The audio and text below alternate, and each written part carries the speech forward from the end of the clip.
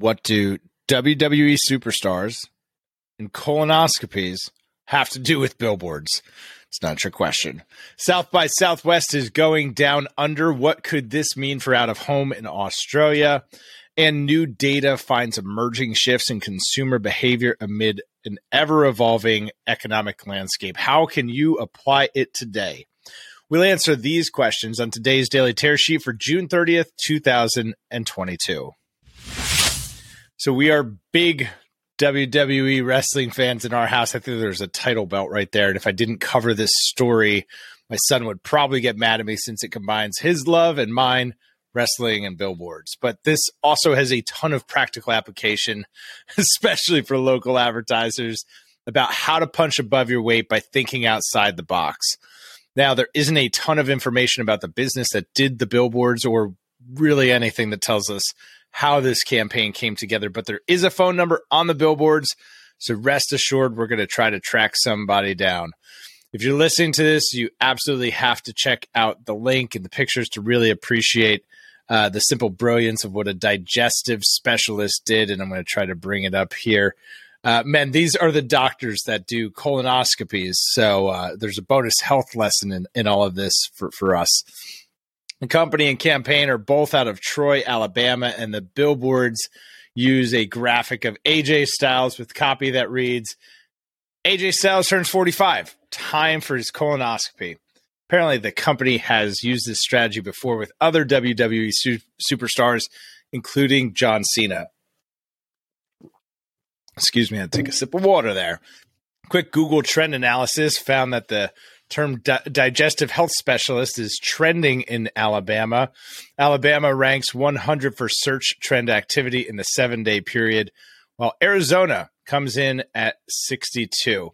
The Google trend analysis provides access to a largely unfiltered sample set of data search requests from Google. It's all anonymized.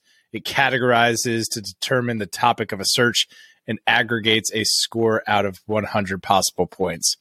And while this is really just meant as a quick litmus, it is evident that something's going on in Alabama that's driving a ton of new search activity for the keywords since the billboards went up. South by Southwest is expanding, and it's heading to the Land Down Under, coming in October 23. Austin's famed South by Southwest conference and festival is headed to Australia.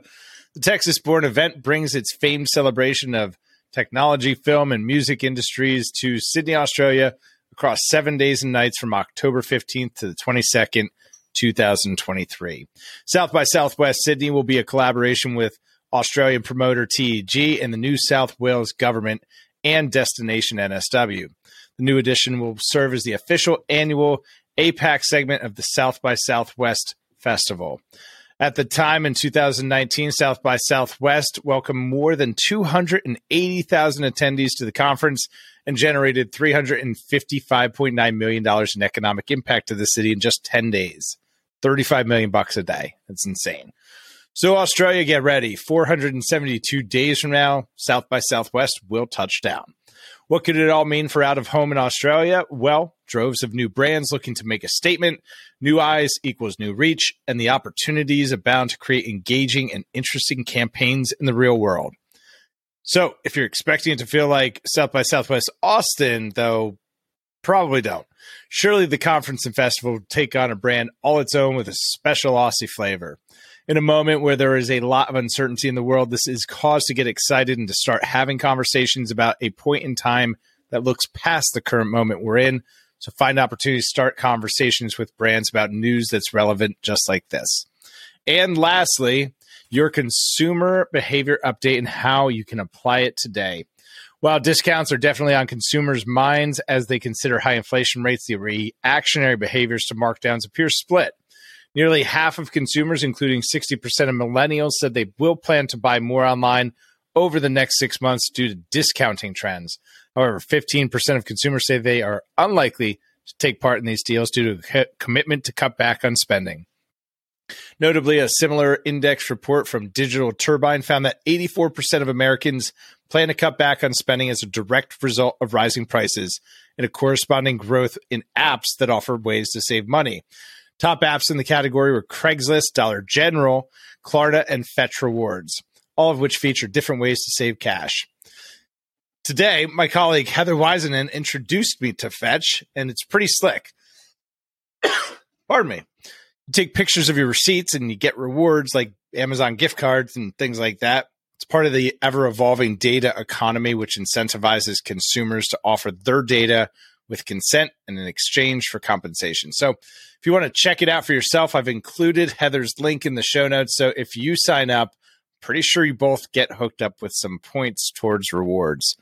One behavior that has remained steadfast is the preference for online shopping, although according to the company's latest data, motivations have evolved in recent months, leading to the return of some pre-pandemic e-commerce behaviors.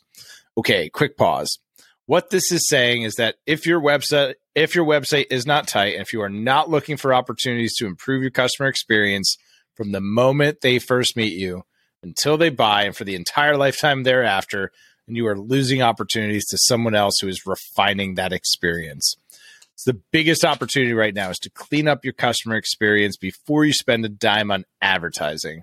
But if you're going to advertise, at least make sure your website's on point and minimize the spillage of customers to your competition. It's bricks or clicks. You've either got a website or a physical storefront. Treat it as such. The survey also found that while shipping speed has been a growing motivator in recent years, that behavior may have leveled out. Data showed that 67% of consumers are no longer more likely to pay for faster shipping than they were months ago. Looking at Gen Z, those shopping online said that they were willing to spend to upgrade shipping earlier in the year.